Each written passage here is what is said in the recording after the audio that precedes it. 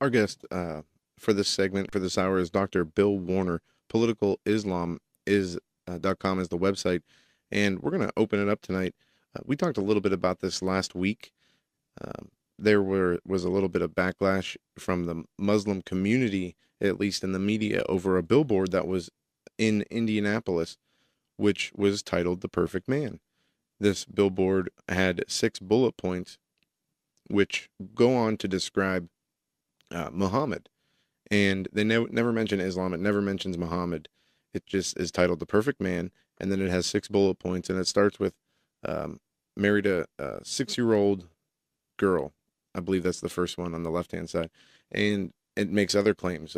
Killed 600 Jews in a day, and a few other ones. Dr. Warner can certainly address them all. Right, and a lot of the criticisms about the billboard was that the claims on the billboard were inaccurate. They were lies. They were hate speech. And a lot of the people who said that were Muslims themselves. And again, even though the billboard never mentioned Muhammad or his name or Islam, these people immediately identified it with Muhammad, and rightfully so. Dr. Bill Warner, welcome back to the Hagman and Hagman Report.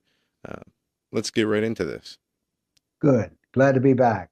And I think we have something really remarkable happening here. First off, the people who put this billboard up, which I spoke with one of them before they did it, they wanted to make sure that what the thing said were true. Instead of dealing with the religion of Islam and dealing with the Quran and dealing with Allah, they instead deal with, well, he's behind the screen, but they deal with Muhammad. Muhammad is the Achilles heel of Islam. And I love the fact that they didn't say it wasn't. I think the Muslims use the duck theory here. You know, the duck theory? It walks like a duck, quacks like a duck, swims like a duck. It's probably a duck. And so I think that they were able to look at all these bullet points and go, they're talking about our Prophet Muhammad. So I thought it was clever the way they did that. Absolutely. Now, there's something else that's non-clever here, which points to a bigger problem. They wanted to put it on more billboards, but the national companies wouldn't carry it. So they had to find a small local company who would carry it. And I think here we deal with the big problem, which is that in America, people do not want to be Islamophobic. And so what is Islamophobia? Well, Islamophobia is no one has ever been able to tell me what Islamophobia is, but everybody's afraid of it. Well, getting back to the sign, though, it shouldn't. I mean, I'm tongue-tied because, my goodness, no one's mentioned by name. Nope. But remember the duck? Yeah. Well, it swims like a duck, quacks like a duck, walks like a duck. So I think some people said, I think it's a duck. Because the things that Muhammad did, I mean, they did not make up anything here. Everything they put on the bulletin board, and by the way, this is only a few of his foibles, shall we say, all come from 2 sources. We know more about Muhammad than we do George Washington. For instance, I have no idea how George Washington went to the bathroom, but we know exactly how Muhammad went to the bathroom. We know about his bathroom habits. We know what he said before he went into the bathroom. We know what he said before he had sex. We know how he had sex. We know how he ate. We know how he knocked on a door and how he laid on his back. I mean, the minutiae we know about Muhammad goes on and on and on. And these 6 bullet points are just a few taken off the list of this is who Muhammad is. And yes, he did marry a 6-year-old and consummated the marriage when she was 9. And by the way, let me give you the worst news. People will tell you that because they say she was 6 years old when he married her, and she was 9 years old when it was consummated the marriage. What they don't tell you is those are lunar years. And they're even, the age is actually younger than that because we're used to thinking years in solar terms, which is 365 days a year. Right. Well, a lunar year is 12 months of 28 days, and I don't know what the math does real quickly, but it's not 365 days. So she was actually a little younger than 6, a little younger than 9 when it was consummated. So this is all factual material. All right. Is what we're seeing part this normalization? This strikes me as attempting to normalize pedophilia. I don't know how else to describe that, but making it okay to have sex with underage children.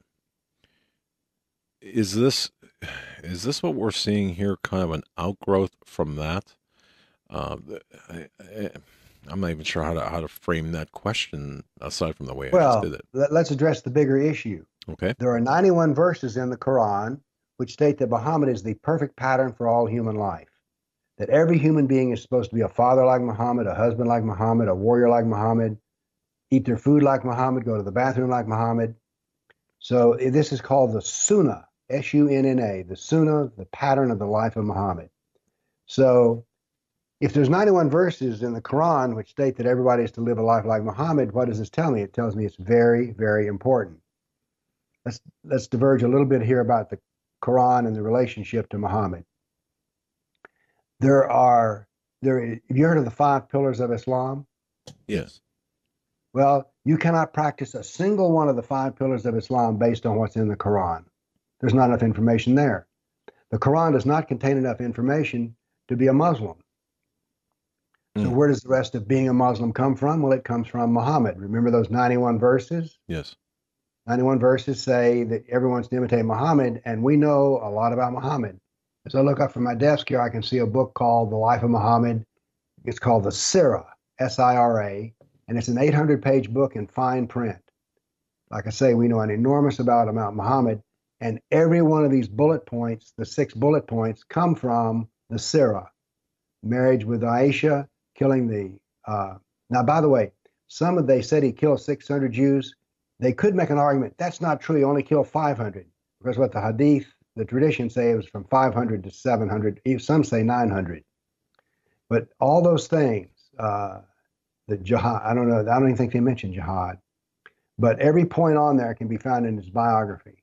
So this is literally true. The problem is we don't want to talk about it. I want to talk about it. Well,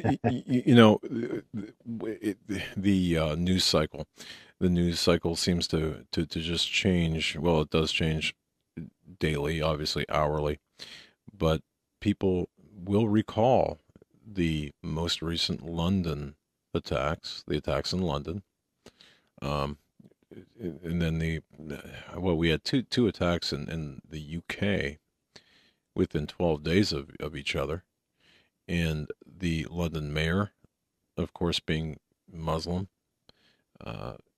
This is what we're talking about here, in my view anyway, is still topical to the news, because what we're seeing take place is the destruction of the UK, destruction of Europe, and of course we're seeing this being pushed down our throats, Sharia.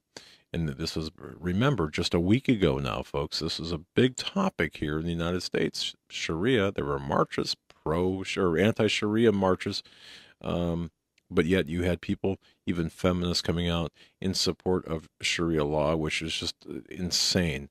So all of this is topical as we talk about this today, and Dr. Bill Warner is an expert on political Islam. In fact, his website, politicalislam.com.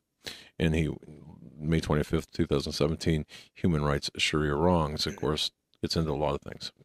But and Bill Warner, too, just real quick, I guess the definition of Islamophobia, according to a number of sources, is the dislike of or prejudice against Islams or Muslims, especially as a political force. But that's all it is, right? Islam is not really a religion, Dr. Warner. It's a political it's a political ideology disguised as a religion. Am I correct, or am I off base here? Well, I would say it a little differently. Okay. Remember, let's go back to the Quran, and I told you about the Sirah, the life of Muhammad. Then we have the Hadith, his traditions, which are little bitty stories. There's a reason I'm bringing this up. Islam has a trilogy of 3 sacred texts: Quran, Sirah, Hadith. If we go through those and we measure and we take out everything that's about me, the kafir, and you're a kafir too, I presume, although I haven't really asked you. You're not a Muslim, are you? Nope. No, we are Christians. Then I didn't think you were, but just had to confirm that. That you are a kafir. Kafir, which means a non-Muslim. And I use the word kafir rather than infidel because the word kafir means one who covers up or conceals. And the usual adjective that goes with it is filthy kafir. So the kafir is the original Arabic word, and I use it because the word can't really be translated. Allah despises kafirs, hates kafirs, plots against kafirs, creates kafirs for the sole purpose of watching them burn in hell. So anyway, back to the three books. 51% of the text of the Quran, the Surah, the Hadith is about the kafir. Now you would think that it would be about how to go to heaven and avoid hell, but that's only 49% of the textual doctrine. What am I saying here? I call the part that deals with kafir political, since I am definitely not part of the religion. So it is both a religion and it is a political system, and really it's a cultural system. I've heard more than one Muslim here in Nashville, Tennessee say Islam is a complete civilization, a complete way of life. If it were only a religion, I would be out of my workshop making a new piece of furniture. But because it's a political system, I'm here talking to you because I do not want to live under Sharia. How close are we? This is something that's been on our radar for quite some time, Dr. Warner. Watching these, simply put, watching this unholy alliance between the communists, I believe that's what they are, or although they might refer to themselves as progressives, on the left of center politically, this alliance between the progressives and the Muslims has never been greater. And then we're seeing the feminists now, these feminist groups coming in, the LGBT groups coming in. Yes, what in the world, Dr. Warner, is going on here in the United States, especially, but also in Europe? What, because there's Sharia, these coexist bumper stickers. Oh my goodness. I mean, where do you even start? But what's going on in the larger sense, and we can kind of drill down from there. You mentioned earlier that Islam was destroying Europe. I would say it differently. I would say Europe is committing suicide with the use of Islam. Because I don't know how many times I've said this. It is not Islam is so strong. It's that we are weak, we're ignorant, we're afraid. And so therefore, we're slowly committing suicide because we don't want to stand up to the fact that there's a war going on here. And we've had an education system which has been taken over by those who are left of center for some time. And let me say this. Why has the left been able to take over the education system? Because the so-called conservatives and libertarians are unwilling to stand and duke it out in the universities. The universities, let me take Vanderbilt University, which is here in Nashville, Tennessee. I was there. I used to be proud of the fact I went there. I did my undergraduate. By self-reporting, over 90% of the faculty in the liberal arts school is left of center. They either call themselves liberals, progressives, or just out and out leftists. Now, how are you going to get any balanced thought out of the university? You're not. I did a talk one time at Vanderbilt University and was accused by a man screaming in the back of the room that I was a racist, a hater, a bigot, and an Islamophobe. He was head of the Middle East department. My talk merely consisted of statistical analysis of the Quran, the Surah, and the Hadith. The point I'm making here is that critical thought is no longer being taught in the universities. Instead, it's ideological and implantation. And it is being worked so well because I'm a freak. I'll actually show up and debate with somebody at a university. But let me tell you, the good Christians here in Nashville, Tennessee don't want to do that because they are too nice. The real cancer we're suffering from is the disease of nice. Okay, apathy and I get that. Yeah. And that's similar to what I say. We don't have a problem with intolerance. We have a problem with tolerance. We tolerate too much. Don't forget, folks, it was just 5 days ago. It was reported on June 11th, anti-Sharia marchers met with counter-protests around the country. And Dr. Warner, and again, I just want to drive this home with people, the images of the masses of people countering the people who objected the imposition of Sharia here in the United States, holding signs, "My Sharia knows no hate," "Immigrant rights are workers' rights," "Resist Trump," "Support Sharia," We stand with our Muslim neighbors. These are some signs I'm quoting here. I am a Christian in support of Sharia. Do these people even understand what they're talking about? I think that what the protesters sign should have read, we hate Sharia wife beating. We hate Sharia jihad. We hate Sharia the demi status. That one may not be a good one to use. It might ask somebody to ask a question. But instead of calling out Sharia, we need to call out what it is. That I always like to use Sharia wife beating because no one will publicly defend wife beating, and yet the Sharia explicitly calls out how to beat your wife. This is not some drunken affair with white trash in a trailer park. This is a laid out in the scripture of Islam, in both the Hadith, the traditions, and the Quran, on here's how a Muslim is to beat his wife and why he's to beat his wife, what he's to tell the wife before he strikes her, where he's to strike her, how he's to strike her. So I think we should not oppose Sharia. We should oppose things like Sharia wife beating, Sharia jihad, Sharia stoning, Sharia amputations for crime. That is to put it, because once you say Sharia wife beating, a feminist is a little hard to stand up and say, we're all for Sharia wife beating. But The biggest lie we hear about Sharia is, well, you know, Sharia is just like halakha, Jewish law, or Sharia is just like Catholic canon law. Well, canon law and halakha, Jewish law, concern themselves with the Catholic and the Jew. The reason I object to Sharia is that Sharia says that I should shut up my face and not do what I do, which is to speak and write about Islam. So okay, but we need to understand what we're opposing better. but doctor, you cannot, or can you extract wife beating and all the objectionable aspects of Sharia and still be intellectually correct or ideologically correct? Well, when I say the sign I would have held would have been, I oppose Sharia wife beating. I just want to educate as to what Sharia is, because, like I say, most people have been sold the bill of goods that Sharia is simply another religious doctrine. But Muslims like to say, oh, Sharia is how we practice our religion. I'm real bad about measuring things. You've already heard a few numbers come out of my mouth. I look up at my desk and I see a book called The Reliance of the Traveler, which is a Sharia manual. 35% of it is devoted to how to do the 5 pillars.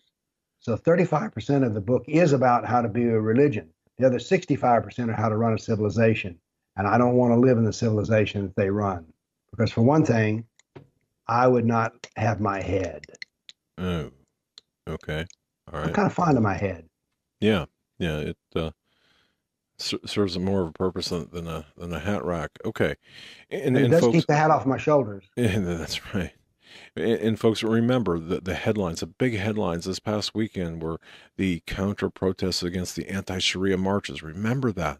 And Yeah. remember this people on the streets. Go ahead. The anti-Sharia protests were in a number of different states and cities, and the media last week was already promoting them as hate-filled, violent Sure. protest. And then the counter protesters, the LGBT groups and the communists got out there to boycott the anti-Sharia protest, in standing up for Sharia law. And it is crazy. It's complete when you have groups that this cult religion, political system, whatever you want to call it, Islam, is against, to the point that it's in their books that they kill you, but you're defending them. There is a cognitive dissonance there that hopefully can be replaced one day with common sense. But Dr. Warner, back to, I want to make sure we cover this, the Perfect Man billboard. We went over the 6-year-old. We also talked about the beheading of 600 Jews in a day. Slave owner and dealer. Yeah. Slave owner and dealer is another one. Rapist is another one. Let's talk about that. Okay. Let's talk about that. I by the way, this is ironic. I taught for 8 years at a historically black university. Now, the reason that is so ironic is one of the things they say about me is I'm a racist who took part of the civil rights movement in the 60s and 70s, and taught at a black university, and yet I am a racist. Now, where was I going with that? What was your question originally? We were talking about the Perfect Man billboard, the slave owner and dealer claim. Okay.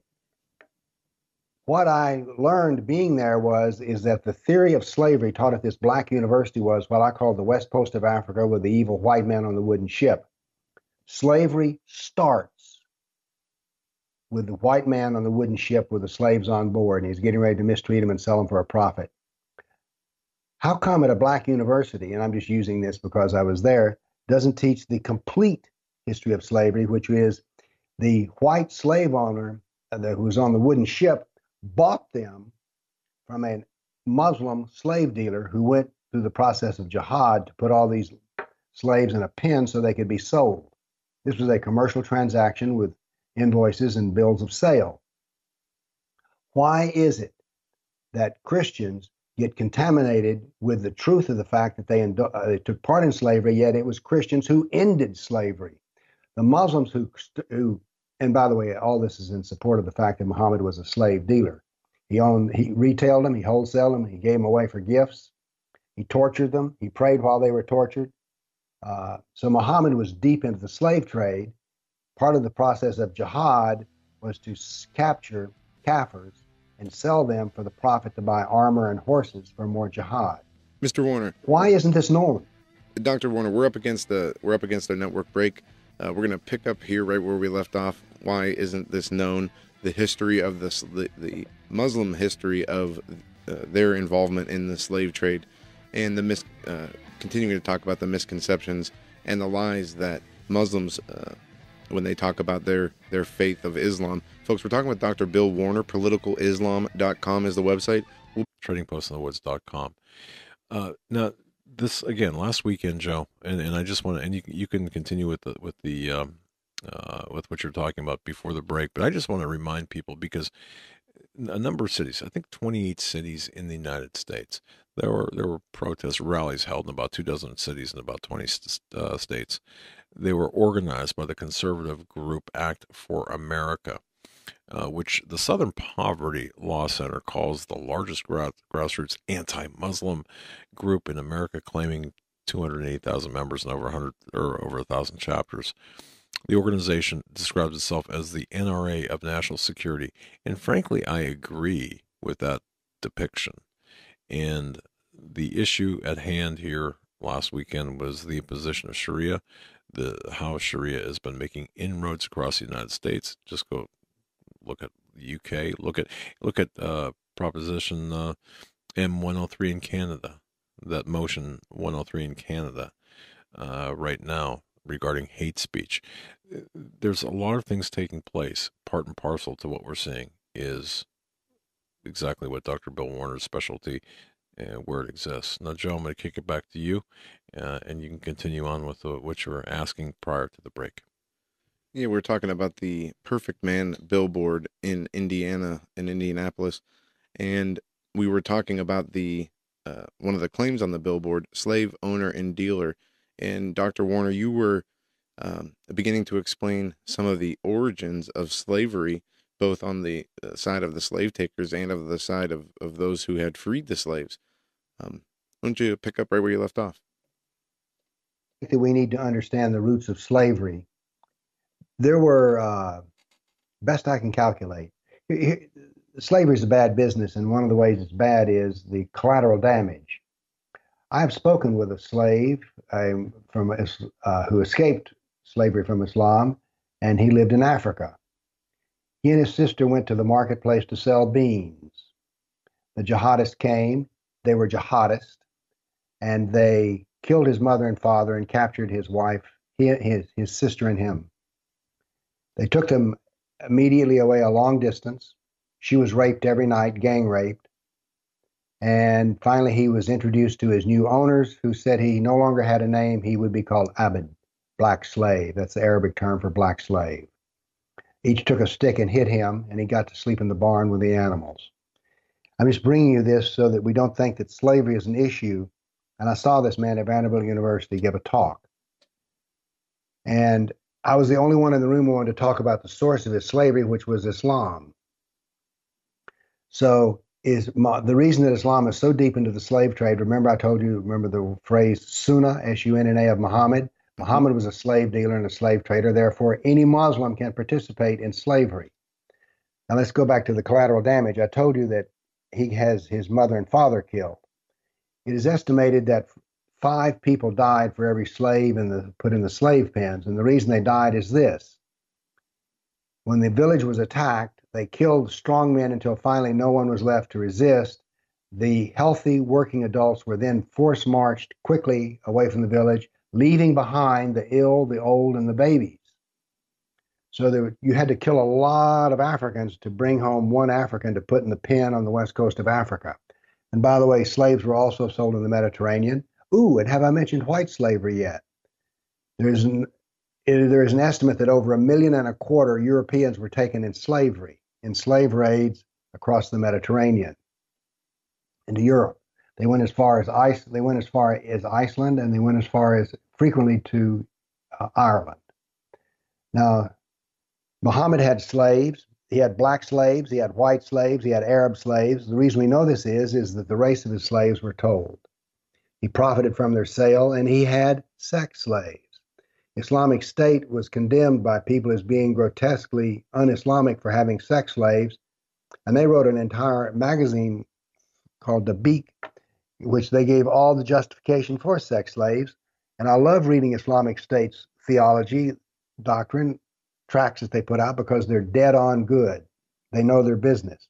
They should. Abu Bakr al-Baghdadi has a PhD in Islamic studies from Al-Azhar. So they proudly proclaim that sex slaves are Sunnah of Muhammad and that every Muslim can have a sex slave. They are correct in these assertions. So Islam is the taproot of slavery, and yet they walk off scot-free. Christians are smeared with the concept of slavery, and yet they were the ones who ended it. We need to be getting some justice, but we cannot wait on justice from the powerful. We cannot wait on justice from the Muslims. We must create justice from down below. We need to have schools, such as religious schools. There's a large one here, David Lipscomb University. It's now called Lipscomb University. And it's a Church of Christ school, but they will teach you nothing of the suffering of Christians under Islam. They will teach you nothing of the true slave trade. Well, if you'll notice, I have a theme here. I do not blame the left for winning. I blame us for losing. You understand the difference? I don't whine about how good the team is that beat us. I whine about how we don't get out and do our laps, don't do our work, and so therefore we show up at the game. We don't even show up. So I'm a critic of us for losing. I do not criticize Islam for winning, nor do I criticize the left for winning. We need to learn from our enemies and realize there's something better than a ball game on Saturday afternoon.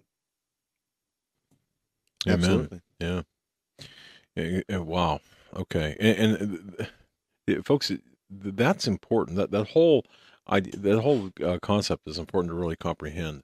What Dr. Bill Warner just stated. It's phenomenal. You want to continue on that path with the let's go. billboard. Let's go to the next claim. Let's go to the next billboard. Okay, it's rich. The next claim on the billboard is rapist. Yeah. Well, I think we've already touched on that, haven't we? Yes, I think we covered that pretty well. We've also we can deal with it some more. Muhammad, here's a cheap date with Muhammad. He attacks your tribe. He kills your husband. He kills your father by torturing him to death. Then he takes you and marries you, and you have sex with him that night. Now that's a hot date with Muhammad. Hey. How do I know that? Because it is given. You don't need to make anything up when you deal with Islam. This comes from the Sirah, the life of Muhammad. Now, it does not say it was a hot date. That was a little irony there, a little levity here in the middle of the op-ed there. Of a woman. Yeah. So it's all there. But no, now you may say that's not really rape, but let me go further with the rape idea. In more than one verse in the Quran, it mentions that you can have sex with those whom your right hand possesses. That is a term of art for the slave that you have captured in combat. So that means in Germany, when a Muslim manages to catch a German girl and rape her, that is not a crime in the eyes of Islam. That is an act of jihad. He had her in his possession, and the Quran and Muhammad's Sunnah gives him the right to have sex with her as much as he wants, because he is following the Quran, he is following the Sunnah of Muhammad. So we need to understand here that everything that a Muslim does has its roots in the doctrine of Islam. Okay. All right. And folks, this is important again, because what we're witnessing today is everything that Dr. Warner is delineating here, and it's being defended by people really who either are witting or well, unwitting dupes or willing participants in this subjugation to a doctrine of oppression, I guess is the best way to put it. Go ahead, continue. The one of the next claims on the billboard is beheaded 600 Jews in one day, and you said that figure Between 5 and 5 9. and 700, yeah, 700 to 900. So we could criticize them there. But by the way, there's a lesson to be learned here. Look, there's a lesson to be learned in all of this stuff. Islam continues to do the same things. You know why? Because they work. People say, oh, Islam needs a reform. You ever notice the people crying out for reform are not the Muslims, but those who are kafirs? So there's no need to reform what is. I'm from the South, and we have a saying down here: if it ain't broke, don't fix it. So why would Islam as a political doctrine taking over civilization is working better now than it has since the days of Muhammad? Why would you want to improve this by reforming it? That's a good point. And obviously, they've been successful throughout history in their mission, in their caliphate, and continue to be successful here today, both in the U.S. and in Europe. Yes, very successful. Very successful. You wrote an article. In fact, you had, 14. Let me just make sure I have this right. When you were talking about the refugees, and this is something that we talk a lot about. Dr. Warner is the number of refugees coming into this country. One thing I'll mention: I had a meeting, or Joe and I both had a meeting. This was, I think, around June 1st with Sargis Sangari, commander of the Syrian army, Kashaba as well, at an undisclosed location where we were getting some information. We were getting briefed about the genocide against Christians in Syria, and in Iraq. All right, now we got some. We were allowed to see some papers that are not public. And to see these papers, it just blew our minds. But and they had to do with the refugee crisis, or I shouldn't say crisis, the refugee issues facing Europe. And you had written an article, I think it was February 8th of this year, "The Truth About Christians Among the Refugees," where you cite the figure of only 14% of refugees who filed for asylum in Germany in 2015 were Christians. Essentially, the rest were Muslims. Yes. Okay, what's going on here on both ends? Where are the Christians? Well, let me talk about what I directly know. I know about Nashville, Tennessee. Here we have a Christian organization, Catholic Charities, who is the one who makes the money by bringing in Somali refugees. Now then, amongst other things, it's not just, I don't want to be off on a Christian thing here because I could also flog the Jews. There's one for them bringing in refugees. There's Lutherans. I think there's many Christian groups who are making a deal with the government that they will bring in Muslim refugees and take care of them. Absolutely. And they'll make some money. Yeah. One of the things that they will sign in the contract is this, that they will not attempt to convert any of the Muslims. I don't know how familiar you are with Christian doctrine, but there's something called the Great Commission. Go ye into all the world and preach the gospel. But for 30 pieces of silver, these Judases, who consider themselves, by the way, to be morally superior to me, I'll tell you that, are selling out Christianity for a little profit, actually for a lot of profit. So who am I blaming here? I'm blaming the Christians for this. Why aren't the Christians jumping up and down and raising a little ruckus over this? I spoke with one woman who is a Syrian Christian. Her mother came to America on a 747. She was the only Christian on the airplane. All the rest of them were Muslim refugees. And why is this? Because the Christians won't stand up for their own. Again, I don't blame the Muslims for winning the refugee war. I blame us for losing the refugee war because we choose not to fight. We're dying of the disease, the cancer of nice. Whatever happened to backbones with people? I don't know. Did they not issue those as a standard issue for a citizen anymore? Yeah, I love it, Doctor. And really, don't hold back because this is one of my pet peeves here. Really, we are rolling over. You know, as Christians, Doctor Warner, as Christians, you're right. We are supposed to adhere to the. We are supposed to go out and preach the gospel. That's our mandate as Christians. Yet, as you stated, for 30 pieces of silver, these organizations have acquiesced into this, well, okay, hands off approach. This is incredible. It really is. Well, I mean, there's something else that's incredible. I usually don't talk about religion, but I know enough about to talk about this. In the book of Matthew, there's a prophecy by Jesus that on Judgment Day, Christians will be judged on how well they treated the persecuted church.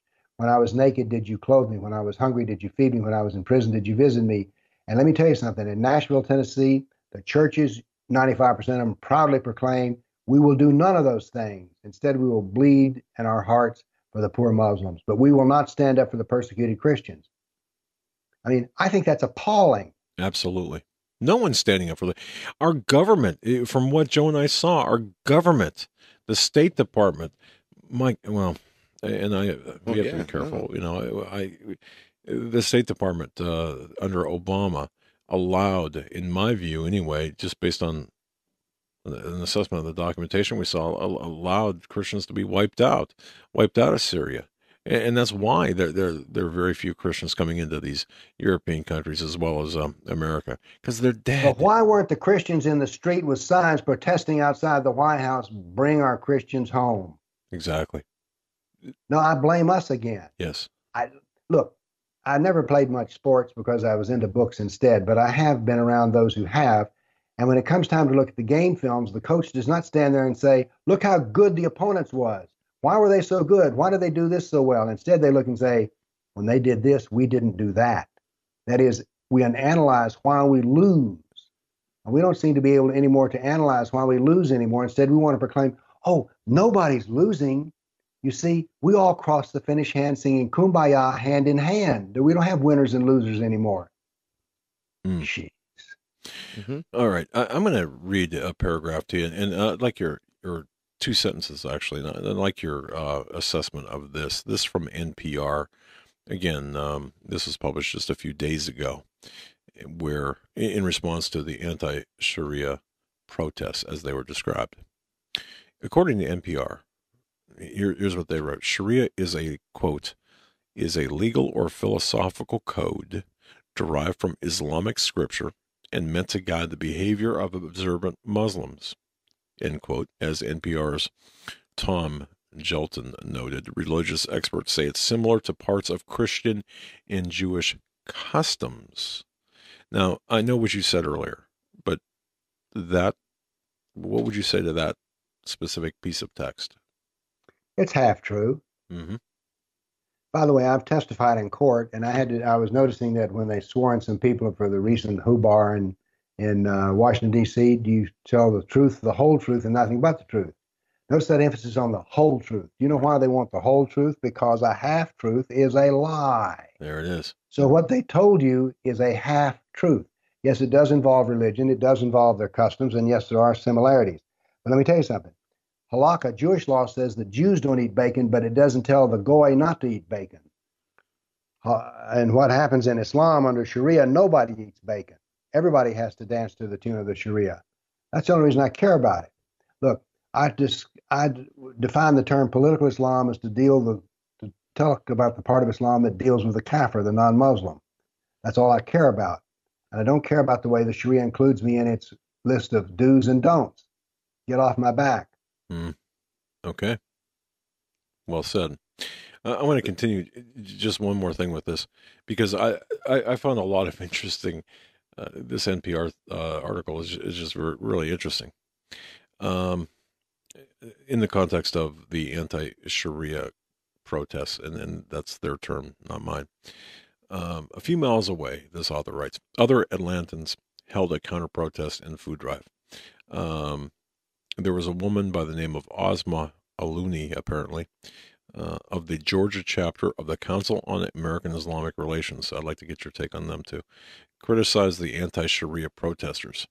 And this is what this person said, this Muslim said. If they're against Sharia, are you against feeding the poor? Are you against being friendly, showing love? Because essentially that is Sharia. Well, once again, she's telling us half the truth. It does include those things, but it also includes a doctrine called al-wala wal-bara, which means hating that which Allah hates and loving that which Allah loves. This is a ethical consideration, which is included in the Sharia. And let me ask you a question. Who do you think Allah hates? The kafir. Who does Allah love? The Muslim. So she says is partly true. Muslims are to love other Muslims. Now then, there are 12 verses in the Quran. Notice how I keep using these numbers. I love it. There are 12 verses in the Quran which state that a Muslim is never the friend of a kafir, but they can be friendly to the kafir. Do you know the difference between friendly and a friend? Yeah, one will bail you out at 2 o'clock in the morning. The other will wish you well. By the way, if you ever want to meet some friendly people, go to any used car lot. There you go. Good analogy. So now then, what we've said is, yes, she's partially true. Oh, by the way, you mentioned an early organization. You mentioned CARE there, Committee on American Islamic Relations. You mentioned an earlier thing called Southern Poverty Law Center. Yep. You didn't tell them about me. I am proudly one of Southern Poverty Law Center's top 10 racist, hater, bigot Islamophobes. See, I need to ask for a pay raise on these talk show hosts. Wow. I think one of your appearances on our show in the past actually made an honorable mention also. Actually, we, our show, for having you on, we were given an honorable mention in yes, their we hate were. department. Yeah, but by, I believe it was by Right Wing Watch or no, the Southern Poverty Law Center. Southern Poverty. Yep. Okay, yeah. So, hey, maybe I should get off the air right now. You know what? I think we both should just kind of like crawl on and to go to our safe spaces. And when it comes to the Southern Poverty Law Center, I always say you wear that as a badge of honor. There you go. Yeah. But you know, when I was young, they said I'd grow up to be nothing. Now I'm one of the top 10. I tell you, I'm a success. There you go. You've made it. Okay. And this, you know, I believe this is so topical, Dr. Warner, and this is why we wanted to have you on, because in the wake of these protests, I really see. One more thing before we move on, because this is one thing that when I read this, I really felt that we're losing the war, the information war. We are. Okay. NPR writes this. Despite the concern, of course, I'm not going to read the whole thing, that precedes this. Sharia has no chance of being imposed in the U.S. anytime in the foreseeable future. And this, no area of the U.S. has legally implemented Sharia, despite false reports on social media that Dearborn, Michigan enacted it. Now, your response. Well, whoever's writing this doesn't know anything about the Sharia. Sharia is more than a legal system. Sharia is also a civilizational custom system. Let me give you an example of how it's being done right now. I'm involved to give some expert advice to some attorneys who are in a business where they're trying to oppose a mosque in New Jersey, and the Department of Justice jumped in the middle of it with both feet. One of the things is that part of the terms of the settlement they want to impose is that no one involved in this can say anything that a Muslim doesn't want to hear. That is, they are implementing the definition of Sharia slander. Now, in our code of law, slander means I'm talking about you and telling a lie. Slander in Islamic code of law means you're saying something that a Muslim doesn't like. Whether it's true or not, it's simply immaterial. So the Department of Justice is trying to enforce Sharia laws with regards to slander in this legal battle. We also see here in Tennessee that what is happening is the textbooks now in the 7th grade, something called human geography, are now confirmed that they're acceptable to Muslims by an imam. So now then we're teaching Sharia version of history here in Tennessee. What these people want to seem like is they will say, well, we're having trouble when they go into a courtroom and the judge behind the bench has a green robe on. green is the color of Islam. So Sharia is like a slow process that's coming about, and we're already adopting the fact that Sharia definition of slander and other such things. We're seeing it. You know, when you go to a interfaith gathering here in Nashville, Tennessee, you see the Sharia at work because the Muslims assert their rights to be right, and the Christians and the Jews fall over themselves in order not to bother the Muslim with any assertion that he would find unpleasant. Once again, observing the slander laws of Sharia. It's just insane to me. Willingly, just rolling over. Oh, they roll over. Yeah. Look, 95% of the ministers in this town and 95% of the rabbis in this town are wusses, spineless, gutless wusses. I love that. Hold that, not just the thought, but that emotion, that sentiment, because on the other side of the network break here at the top of the hour, more from Dr. Bill Warner, politicalislam.com. You got to check out his website, his articles, and I'll tell you, just a very, very key man in the fight against Sharia, imposition of Sharia in the United States, and the takeover, cultural, religious takeover in the United States. He's really, he's a guy that I'm going to have to go down to Tennessee and buy him dinner. I'm going to tell you, or wash his car. Ag Report, Dr. Bill Warner is our guest. He's not holding anything back. He's the beloved, he's beloved by the Southern Poverty Law Center. You know, he does tell it like it is with respect to, with Islam. And folks, you might look, the news is the news. We've got a problem with, we have a problem with domestic violence here in this country. Of course, the shooting in Virginia. You've got all of the headlines. We're on the verge of a civil war, and it's my belief. It's our belief. You've got a number of things taking place. And the political violence. It's important to make that distinction. I listened to a little bit of Savage today. Yes. And he talked about the last time that representatives were attacked. I believe it was 1954 when the Capitol building was attacked by Puerto Rican gunmen. Yes, that's a fascinating story, historical account, by the way. One of the shooters, a lady, was just released a few years ago from prison, if I remember correctly. But yeah, that 1954 was, at least from what he showed, was the last time there was, an attack that they tried to assassinate congressmen. Yes. But all of this, again, as we had talked initially from the beginning of the program, we are part of this mosaic, and a big part of this mosaic, understanding this mosaic, is Dr. Bill Warner in his expertise in explaining to us what is taking place in this country as well as throughout the world with respect to Islam and the imposition of Islam and the willingness of the Catholics, of the Protestants, of the Christians, the wussification, and I love it. Right before the break, we're being wusses. And see, it's my view as a Christian man, it's my responsibility to protect my family. And if I don't protect my family, then I'm worthless. I'm worse than an infidel if I, right. And look, I am not. I won't be the first to draw blood, but I'll tell you something. I will answer that appropriately. And what Dr. Warner said about the Christian churches being involved in bringing the refugees here, even getting paid to do so. We had Josh Tolley on a month or so ago, and he talked about the refugee programs that these churches and Catholic charities are involved with, and what was it, $2,500 a head they were getting. So there is, you do have the bleeding hearts out there, the bleeding heart Christians, and when I say that, I don't mean Christians who have compassion, for others and want to help others. I mean those who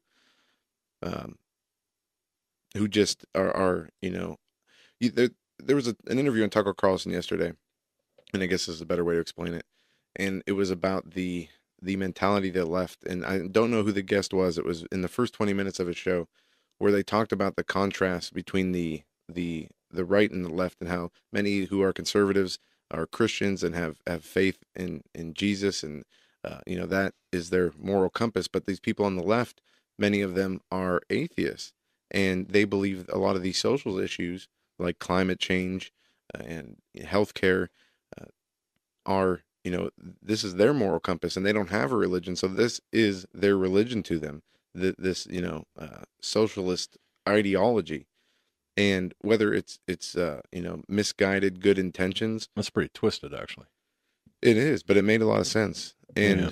And I wonder how much of it is the lack of understanding of what Islam really is versus, I mean, how many Christians do you know that understand what Islam is and what it is attempting to accomplish, would continue to do what they're doing and continue promoting Islam if they had that information? I don't think Okay. many people could be even considered Christians if they had that information and continue to do what they do. I totally agree with that. And some of the other things, in addition to that, I'd like to get Dr. Warner's take on Andre Carson and the other guy in Congress, two Muslims in Congress.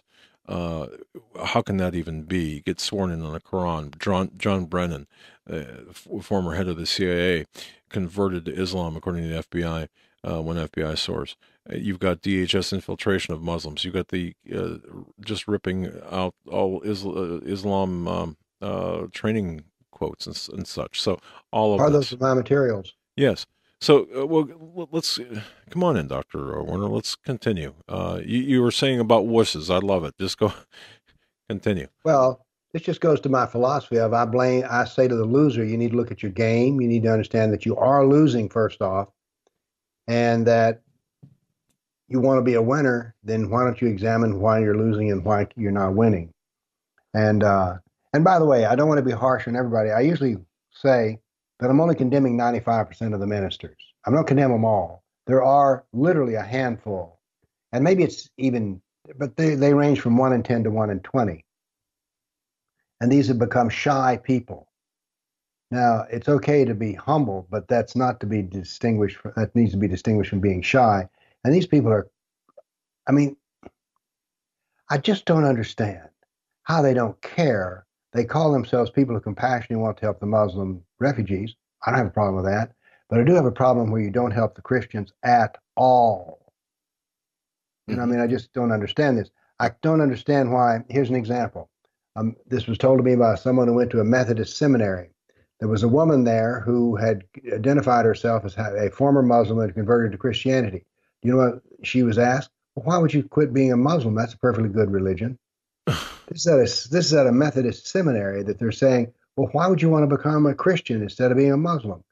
I mean, it's a little hard for me to understand, but it appears to me that what has happened is that the scriptures are no longer in use in the churches at all. And instead, what they're doing is they're listening to the New York Times and the Wall Street and New York Times and NPR. Right. Exactly. I mean, yeah, that's exactly it. And my statement is, what the hell's wrong with you? To even ask a question like that or to make a statement like that.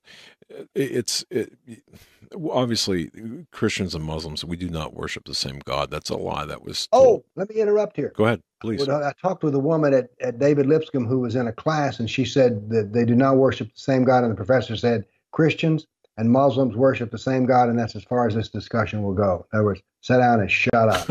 Okay. This is at a Christian university. By the way, the same Christian university gave a whole seminar on the beauties of Sharia finance. Brought in a woman who's a Muslim who works with CARE to talk about the wonderful position that Islam was the first to give women their rights. This is at a so-called Christian university. Unbelievable. Well, believable, yes. Well, okay. And we have to always mention CARE, the Council on American Islamic Relations, unindicted co-conspirators in the Holy Land Foundation trial. I'd be remiss if I didn't mention that. All right. We've covered a lot of ground, but more to cover. You made an important distinction too about the refugees and about Europe, how Europe is being changed, and you said basically that they're allowing that change or inviting that change, allowing it upon themselves. Here in America, yes. What are we doing? I mean, we're doing the same thing. Yes. And now Donald Trump, his so-called Muslim ban, which I would like it to be that. I believe it would be important for it to be that. What's your take on what's taking place with that? Well, he's pushing against a tide, and I think that I don't want to get off too much into Trump because I learned something of that. I like to deal with political Islam, and which I'm an expert, and I'm not an expert on Trump. I read the same news sources you do, Sure. but he is pushing against a tide that's been in motion now for some time, Okay. and he is having a lot of difficulties, and I'm not sure how many things he can hammer on.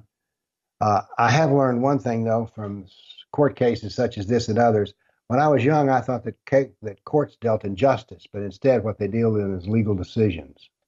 Very good Good distinction. distinction. Yes. And by the way, why is it that Trump has to do all this work to keep the Muslims out? Do you realize what would happen if there was a mass rally and 500,000 Christians showed up to demand that not another Muslim come into this country until we got in some Christians? But where is that mass demonstration? Where is the pressure that look, what is, we live in a world, by the way, we're in a sort of moral inversion. The way society normally is supposed to work is that ministers and religious people are supposed to be the exemplars of a moral position. That is, you should look at the minister and see moral courage and they're on the right side of issues. Well, are we seeing that? No, we're not. Because what is happening is those who should be delivering the moral message, they want politicians to do it for them. So traditionally, politicians are considered to be the scum of the earth, something you wipe off your shoe when you leave the house. Okay. And instead, what we see is that we now expect politicians to be the moral leaders. And indeed, in many cases, I've read public statements by congressmen about the persecution of Christians in the Middle East, which I do not find coming out of the churches.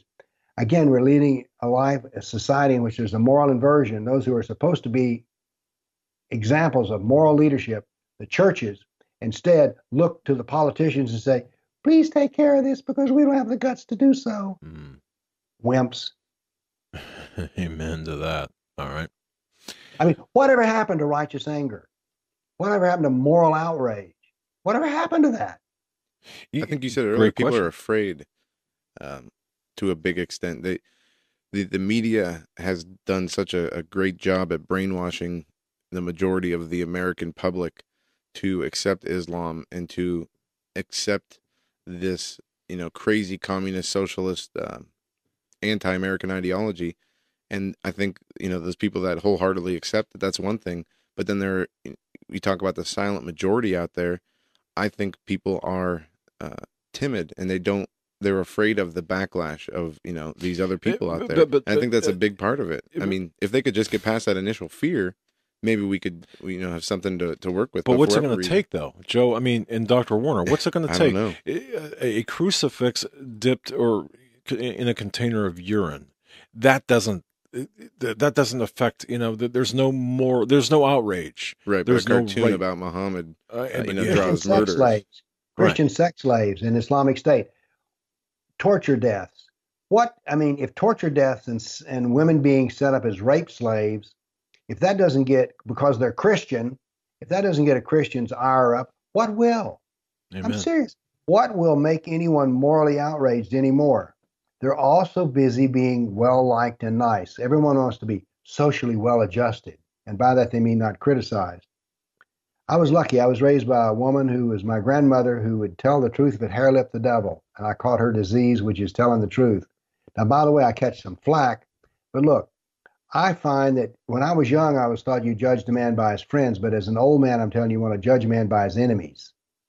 And you know what's the problem with some of these ministers? They don't have any enemies. Of course not. It's bad for business. And, that's another thing. I think there's more talk about mortgages than there is about how to help the world. Yeah. Sad, isn't it? I mean, it's... Well, I'll tell you what's really sad. Nashville, Tennessee used to be called the Buckle on the Bible Belt. You don't hear that anymore because everybody realized that if Nashville is the buckle on the Bible Belt, let me tell you, the church's pants are down around its ankles. Okay. That's a good one indeed. But let me tell you, a Muslim will never be safer in his love of Islam than he will be in the city of Nashville, Tennessee. There's a church on every fifth corner, but they're just brick buildings with a white steeple. Speaking of churches, though, Dr. Bill Warners, who we're talking with, and politicalislam.com is his website. Speaking of churches, one thing that we have noticed over the past decade and a half, actually longer, but specifically since I'm going to say 2000, well, I'll say since 9/11. I'll leave it at that. We have seen this takeover of churches, and I first noticed this in Buffalo, New York.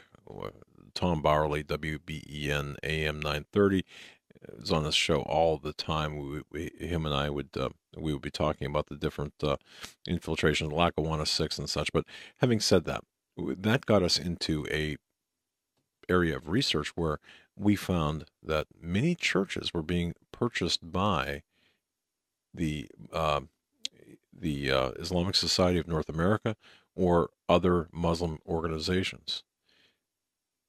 What's your observation on that, Dr. Warner? Well, then the churches aren't needed anymore because people aren't there. And I think that one of the reasons that people are not there is that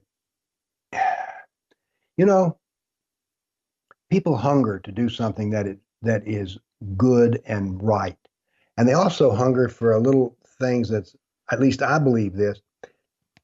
I'm getting ready to make a point here, which is that people don't necessarily prosper when everything is smooth as silk. That sometimes a little tough work is necessary. We have 4 branches of the military. The only branch of the military that always more than meets its enrollment requirements? U.S. Marines. And what do they tell a young teenager? We do the roughest, toughest, hardest, meanest jobs in the world. And I used to be 18. I'm now 76. But when I was 18, if you told me that, I'd be like, yeah, give me some of that. That is, to do something difficult, to do great work. And the churches are no longer involved in great work. They're just sort of involved in selling fire insurance. Good point. Good. Wow. All right.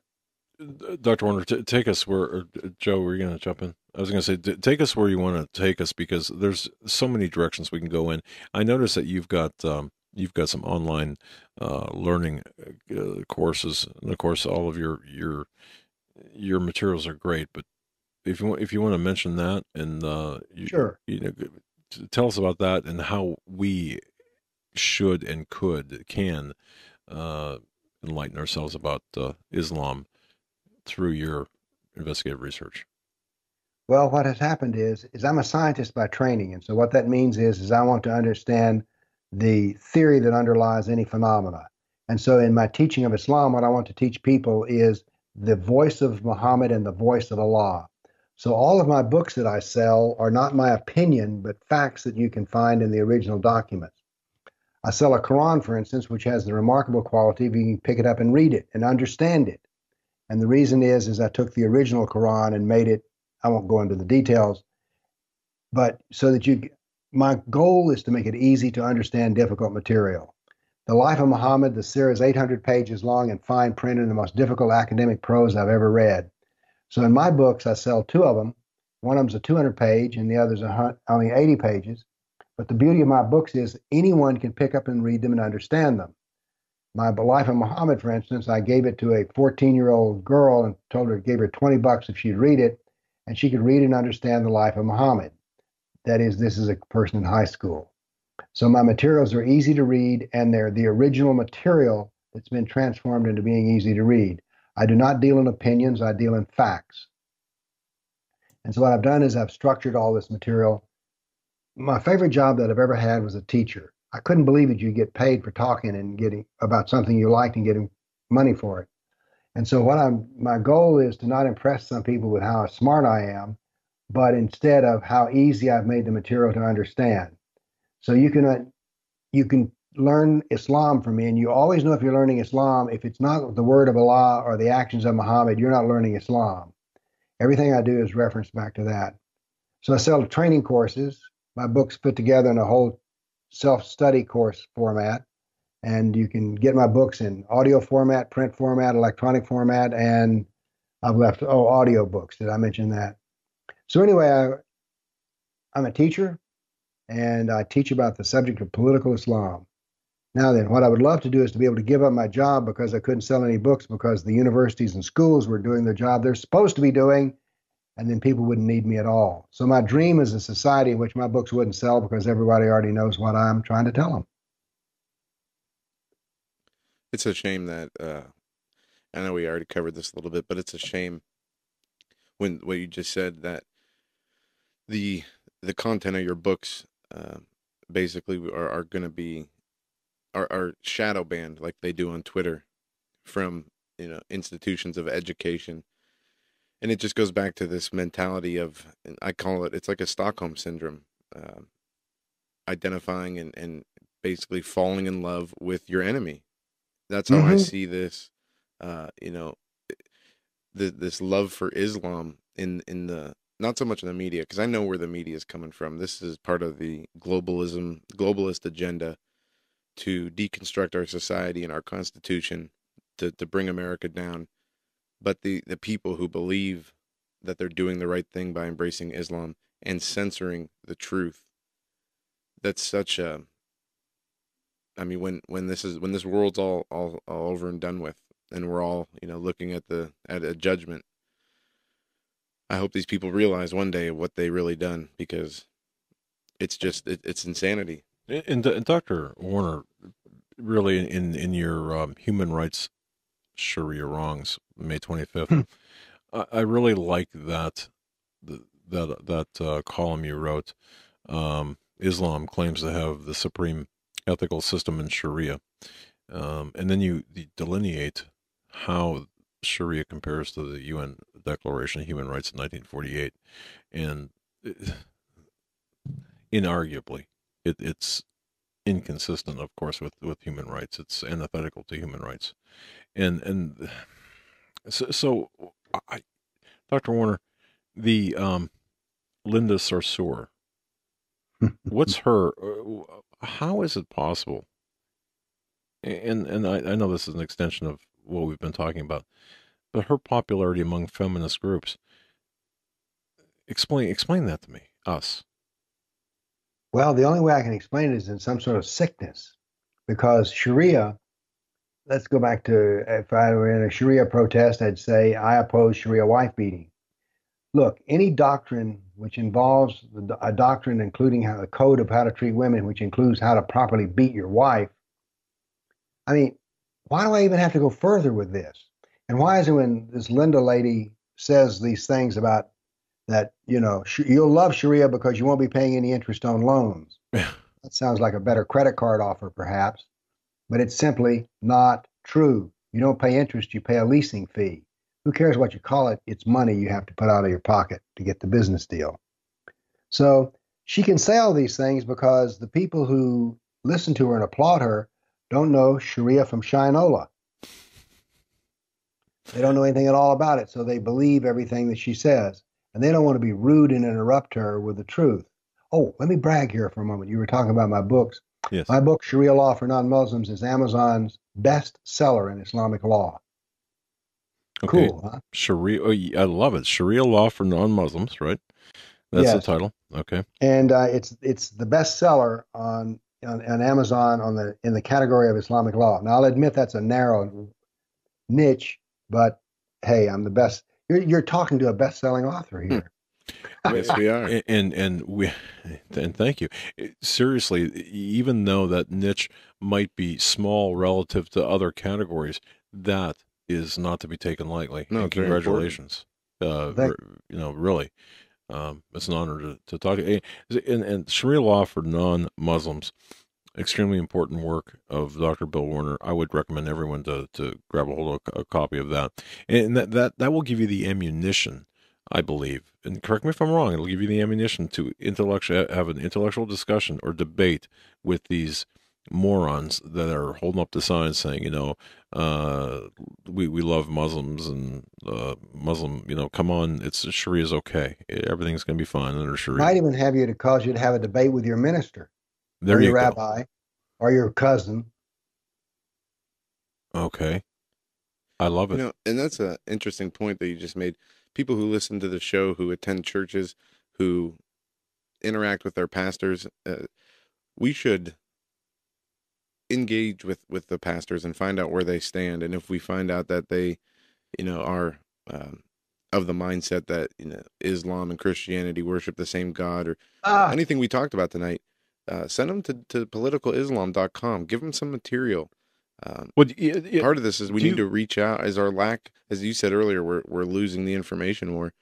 Well, we need to expand that information more then, and at least you've done your part by bringing the truth to these people, and um, at least it's somewhere to start. I don't Would you? know. I mean, would you recommend Dr. Warner that book? yes. Okay, okay. Anything in addition to that, or would that be sufficient to Actually, advance? what I would recommend is if you would, is I sell a collection of four. By the way, I sell two kinds of books: big books and little books. Okay. Well, there's a story behind this. The book Sharia Law for Non-Muslims. I was lobbying an anti-Sharia bill in the Tennessee legislature, and had a senator tell me I don't have time to do any reading. I don't even have time to read the bills put in front of my face. And I said to myself, "You just told me that you won't read a big book on Sharia." So I came home and I called up my printer and I said, "How many pages are in 1/8 of 1 inch?" He said, 54 pages. So I wrote a 54-page book called Sharia Law for Non-Muslims. It's sold by the tens of thousands. And I also sell a 480-page Quran, which sells by the dozens. So I went, whoa, wait a minute. The clue phone is ringing. People will not read a big book, but they will read a little book. So therefore, my books all appear in a big book form and a little book form. Hey, if the man wants a red suit, you turn on the red light, right? So Sharia There you Law for go. Non-Muslims was my first little book, and it, like I say, it sells by the tens of thousands. Okay, and so we, in fact, we're going to have to order because I know several pastors that should get a copy of that book, and so we're going to have to order a number of copies. We're Our up guest, against. yeah, our guest is Go ahead. Dr. Bill Warner. Politicalislam.com is the website. Politicalislam.com is the website. We're coming up against a break in about 1 minute.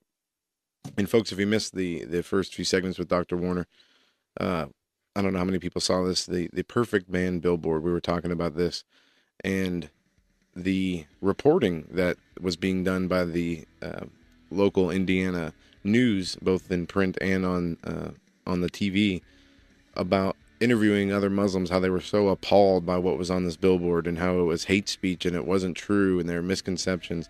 But Dr. Warner laid out through the life of Muhammad um, how this is very accurate and how these claims are not misconceptions, how they're not lies. They are facts and tenets of the life of Muhammad. Folks, when we come back, we're going to continue with Dr. Bill Warner in our final segment. Welcome back, ladies and gentlemen, to our final segment with Dr. Bill Warner. He's the author of a number of books. Sharia Law for Non-Muslims, #1 best-selling book on Amazon. Got to tell you, it's a small, short book in the Islamic, #1 in the Islamic. Let me get the right genre here in Islam, and then subgenre law. So that's something to be very proud of. And Dr. Bill Warner holds a PhD in mathematics and physics, and he's been a university professor, businessman, and applied research physicist. Not your typical. I mean, he knows what he's talking about. I was reading some of the comments of some people at a popular political forum that's democratic and it's kind of underground, but I won't name the forum. And they were making fun of the people who are afraid of Sharia law, um, and afraid of Muslims holding public office. What do you say, Dr. Warner, about Muslims holding public office in America? Well, they're compelled by, if since they're and they identify themselves as Muslims, run with that flag, they're under that banner. Uh, their number one commandment is to spread Islam, and actually, that's not quite true. It's to spread Sharia. Muslims don't really care whether we become convert or not, as long as we submit to everything that the Sharia demands. So the conflict is between the Constitution and Sharia, because for instance, there are laws which prohibit freedom of speech. Here's an example of one. One of the things the Sharia says, if you leave Islam, you should be killed. Now, somehow or another, do I want somebody serving me in office who believes that if he can ever get full power, those who leave Islam should be murdered? You know, I really don't care for killing apostates. Yeah. So I think there's a big problem with talking to somebody who actually would tell me that they will fulfill the Constitution. Don't they take an oath to fulfill the Constitution? Yeah. Yeah. Well, it's a lie. So if their oath is a lie, after that it just goes downhill real fast as to whether I want doing business with me or not. It's a good point. I mean, simple as that. And you cannot serve two masters. You cannot. You got that right. And there it is. One of the comments on this particular forum, the Sharia law does not exist. Period. You know, but in true idiotic fashion, this poster goes into this treatise about how Sharia is God's law, God's commandments concerning human actions, which are categorized in different ways. And this is the key sentence, and we don't even have to talk about this, but I just to kind of showcase some people how they think. This poster writes, since God in the Quran and the Sunnah, which in parenthetically Muhammad's deeds, sayings, and way of life, does not often explicitly state which actions belong to which category, it is left to humans to try to figure this out. Again, an abundance, in my view, of I don't want to say insanity, but lack of knowledge, I suppose, because you figure that much differently. Well, it's interesting to me. It's been 9/11 was in 2001. I would have thought, I'm a natural optimist. I would have thought by now that when you made such remarks in America that people would laugh in your face when you talked about Sharia. Yeah.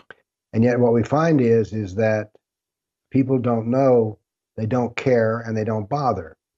And that it's there just seems to be a willful ignorance here that I do not understand.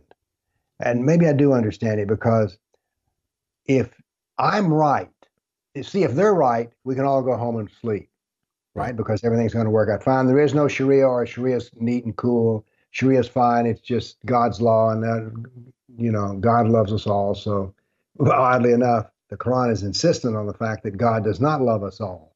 He despises the kafir. But setting that aside, is that it's appalling to me that so little is known in this time. And that it's also appalling, and you'll find people standing up and running their mouth who don't know what they're talking about and don't seem to concern themselves with that.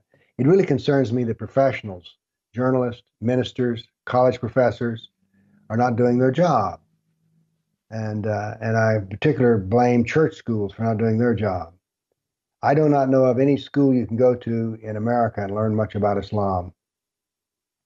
Actually, here's an interesting thing about to measure the universities. One Sunday morning, I gave a talk in a private home to a group of collected Jews who were conservative in their politics. That is, they were not necessarily conservative in the Jewish sense. When I got through, there was a gentleman there who was a full professor at Vanderbilt University. He sits in a university chair, which means his funds come from somewhere else. It's as high in rank as you go.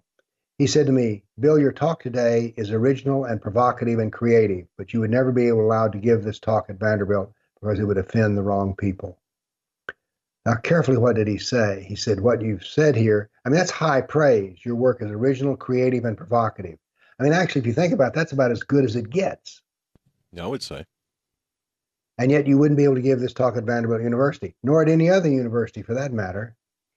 The one time in which I did give a talk at Vanderbilt University, I was not invited by the university, but by a young group who belonged to an organization called Something About Western Civilization. So the schools are supposed to teach the process of how to gain more knowledge, critical thought. Look, our civilization is based upon two principles, and we're not supporting either one of them. The first principle is the intellectual principle of critical thought, scientific thought. That's our intellectual foundation, and our moral foundation is the golden rule. Do unto others, you would have them do unto you. We may be still remembering some of the golden rule, but we must apply it. But we do not remember at all that critical thought is the foundation of our education system. And yet the professors don't care. They don't give a rip. Hmm. They just ideological. They give you your ideological injection, and if you can spout it back enough, then you get an A in the course. This Hmm. is tragic. So our universities are corrupt. Our churches are corrupt. And when I say churches, by the way, let me throw in and just say I'll include the synagogues as well. I don't want to give anybody any slack time here. And yet we're all just sort of like going along our way. Hmm. Yeah. I keep coming, you notice I keep coming back to the theme of we're losing because we're playing a losing. We think like losers, we act like losers, we talk like losers, we plan like losers. You know what happens if you do all those things? We have a loser's mentality. You know when all that lines up? The Muslims want to win and we want to tie. Now, if you have two teams going out onto the field, one wants to win and the other wants to tie, which one are you going to bet on? You don't even Hmm. need to bet. You know who's going to win. Exactly. In closing, I in preparation for our conversation tonight, I was looking at some news, and there was an article that appeared in the Kingston, Ontario newspaper, the Kingston Whig Standard, an article written by Aaliyah Hogbin. I believe that's how you pronounce her last name. The title of it is Sharia and Jurisprudence, Not the Same. And the feature picture is a woman, obviously an Arab woman, a Muslim woman that is, holding a sign, "Unite and Fight Against Racism." Right away, I thought that sign, not really depicting the true racism, has really nothing to do with what we're speaking about. Race. This is It's not a nothing to race do. issue, right? Nothing to do. And It's a difference of ideology, and right. for Christians, it's a difference of faith.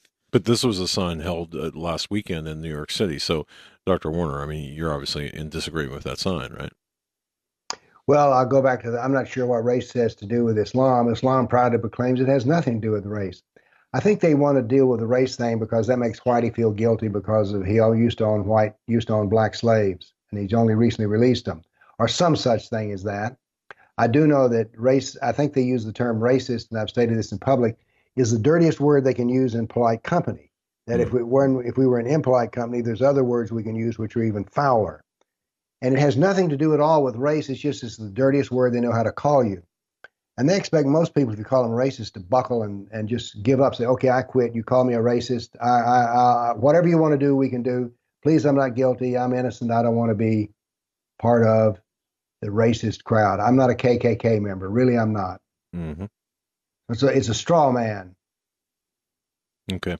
Which which we've addressed before, and we understand that. Okay. But this is the problem with the narrative, that's being rolled out.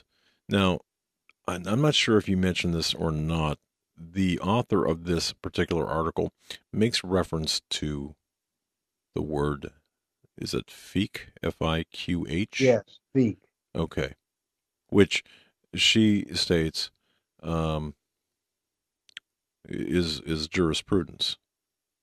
Is that, I'm not sure what the definition of fiqh is. It's the judgments of it's the results of applying Sharia law. Okay. They want to say the term Sharia law is really a misnomer, and I sell a book called Sharia Law for Non-Muslims, and the reason I do that is I want people to open the book and I want them to have a little understanding. And one of the first things I do is to establish that Sharia is an entire body of knowledge that includes customs, habits, how to pray, theology, but it also includes law. So legal decision, jurisprudence is the philosophy behind legal decisions. And yes, it does contain all those things, but all she wants to do is muddy the water with words that you don't know, and so you'll be intimidated and think, well, Sharia must be good for some reason. Okay. What I say is, why don't you go study some Sharia? And by the way, the book that I based my little 60-page book on Sharia law about, I'm looking at the source it came from, which is Reliance of the Traveler, which is a 1,300-page book in fine print. So what I've done is I only write on Islam from the standpoint of the unbeliever. I don't give a rip about their salvation message. I'm not afraid of their hell, nor do I find the, well, I guess when I was younger in particular, I'd find the heaven more attractive, but it's sort of Hugh Hefner. It's sort of Hugh Hefner in Arab robes. Dr. Warner, as you and I get older, it holds less of a attraction, I suppose. I don't know. Maybe. I don't know. Well, the point is that the Sharia has been made easy to understand and get out there and understand it. Look, don't trust any Muslim about anything you say about Muhammad. There's only two people you can trust. That's Allah and Muhammad. Don't trust a Muslim. Trust Muhammad. Don't trust a Muslim. Trust Allah. There you go. So what I'm preaching here is a form of heresy, but what I'm saying is get back to the basics. These basics used to be very hard to understand, but now they've been made easy to understand. Don't listen to Muslims. Only listen to Muhammad. That's right. And you're teaching, you're speaking from his own words and Islam's own material. So it's not like You don't need to make it up. That's right. It's bad enough as it is.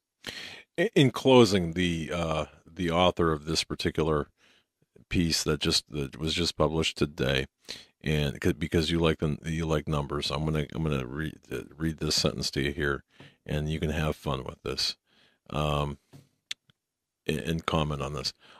Now she writes this: of the 6,000 or so verses in the Quran, about 80 verses deal with legal matters, and it is reasonable to look into how these have created an entire legal system.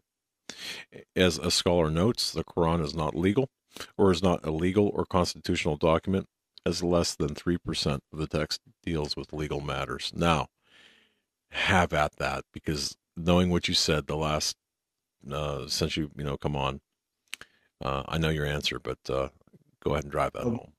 Much more of it deals with Sharia than that. For one thing, let me give you an example. There's page after page on how to pray, which is only briefly mentioned in the Quran. So she can call that legal. It is a Sharia matter. Whether it's a legal matter or not, I don't know. How she determines whether, for instance, in the Sharia we have how a will is to be made out, how a will is to be executed. We have how children are to be raised. So the Sharia contains an awful lot of things.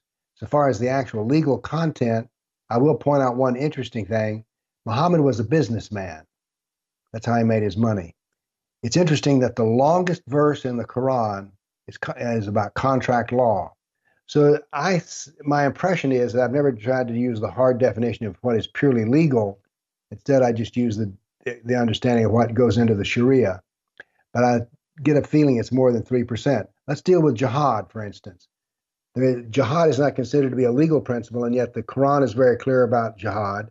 The Sunnah is very clear about jihad, and the Sharia is very clear about jihad and defines jihad as subjugating the kafir. So now, is that a legal thing, or is it just something to be feared? I don't care whether she calls it legal or not. I don't like jihad. Amen to that. Very well done, Dr. Bill Warner. You've taken us right to the brink of the end of our program here. One more time, your book, of course, one of your books, Sharia Law for Non-Muslims. We get that at Amazon, right? Or you can get it from my website. Okay. Buy it either place. I like it better if you buy it from me because I make more money. I love that too. That's right. Okay, and your website is politicalislam.com. All right. Now, and like I say, go ahead. If somebody wants you to autograph the book, can that be done through your website? If you put it, I've never done that. Oh. I'm not very clever in running my business. I just stated that I enjoy selling books, but I never, I've been told by my daughter, Dad, if you'll sell signed copies, you can sell them for more money. Sure. So anyway, none of them are signed. I'm gonna buy a bunch of Dr. Warner. I'm gonna buy 10 and then sell them on eBay for a premium because there you go. You'd have one of the few signed copies. Now go ahead. I'm sorry, I didn't mean to interrupt. But anyway, I sell all kinds of books, but they all deal with Allah and Muhammad. They all deal with Islam, and they are all, let me emphasize this again, easy to read. Now, I've been told they're not as easy to read as I say. For instance, my book on Sharia law, a guy said, theoretically, you could read this book in an hour's time, but what happens is you read one page and you go, whoa. He says you put the book down, you start thinking about that, like, oh my goodness gracious, do you realize the consequences of this? So it's been said that it is a small book, but it takes a time to read because it has so much to digest. Studying Islam is like reading science fiction about a world where everything has two meanings and everything is upside down. But I find it fascinating. Wow. And I love it because once you have some of these facts at your disposal, you can easily persuade anybody in a debate because you'll keep saying, well, you said, can you give any reference for it? Because everything I say, I can reference to Allah and Muhammad. Okay. So well sourced, bottom line. Yes, that's all I was. One guy said, Bill, your books are really just one vast succession of well-written footnotes. Wow, that's kind of that's an interesting compliment. Well, it is because like in my life of Muhammad, as an example, every paragraph has a little index number, like a verse number, so that you can go back to the original source material. If I say that if you read in my book Muhammad and the Unbelievers, and it says, and Muhammad commanded, kill every Jew you can lay your hands on, you go, oh, that can't be true. Well, there's a little index number that starts the paragraph. You can go to the source text, the Sirah, and you'll find that he did say that in slightly more flowery language. Very well done. You know, I'm going to have to get your larger books for reference, but indeed more of your other Sharia law from non-Muslims, more of those copies, and give them out as gifts. Father's Day is coming, folks. You know, good. Hey, educate your dad, educate that man, and or educate the pastor. Dr. Bill Warner, thank you so much for joining us. Very topical, very on target information. My goodness. Thank you. I mean, as you can tell, I enjoy myself more than anybody else when I talk about Islam. For the reasons, you know, yeah, to educate others, because I'll tell you something, you know your stuff, and I'd love to see you in the debate, head to head with what's his face, what's the guy from CARE? Have you debated him? Hooper. Yeah, have you debated him at all? No, I've not. Tell you, I'd rather debate your minister. Oh, there you go. Okay. I'd rather debate an apologist rather than a Muslim. Everybody wants to see me lock horns with the Muslims. I say I don't really concern myself much with Muslims. I'd rather lock horns with a kafir who believes the crap that Islam puts out. Him I'd love to debate. The guy who's the columnist for the newspaper who writes these apologist articles. But anyway, that's just my fantasy. Well, I'll tell you what, when we get our pages of responsive emails to this broadcast, which I'm sure we will, we'll send a few over to you. You can debate them. My brother. Thanks a lot. I'm enjoying myself. Hey, thank you. And I'm serious, man. I'm going to come down and I'm going to take you out to dinner. I really am. Good. All right, brother. Thank you, Bye-bye. Doctor.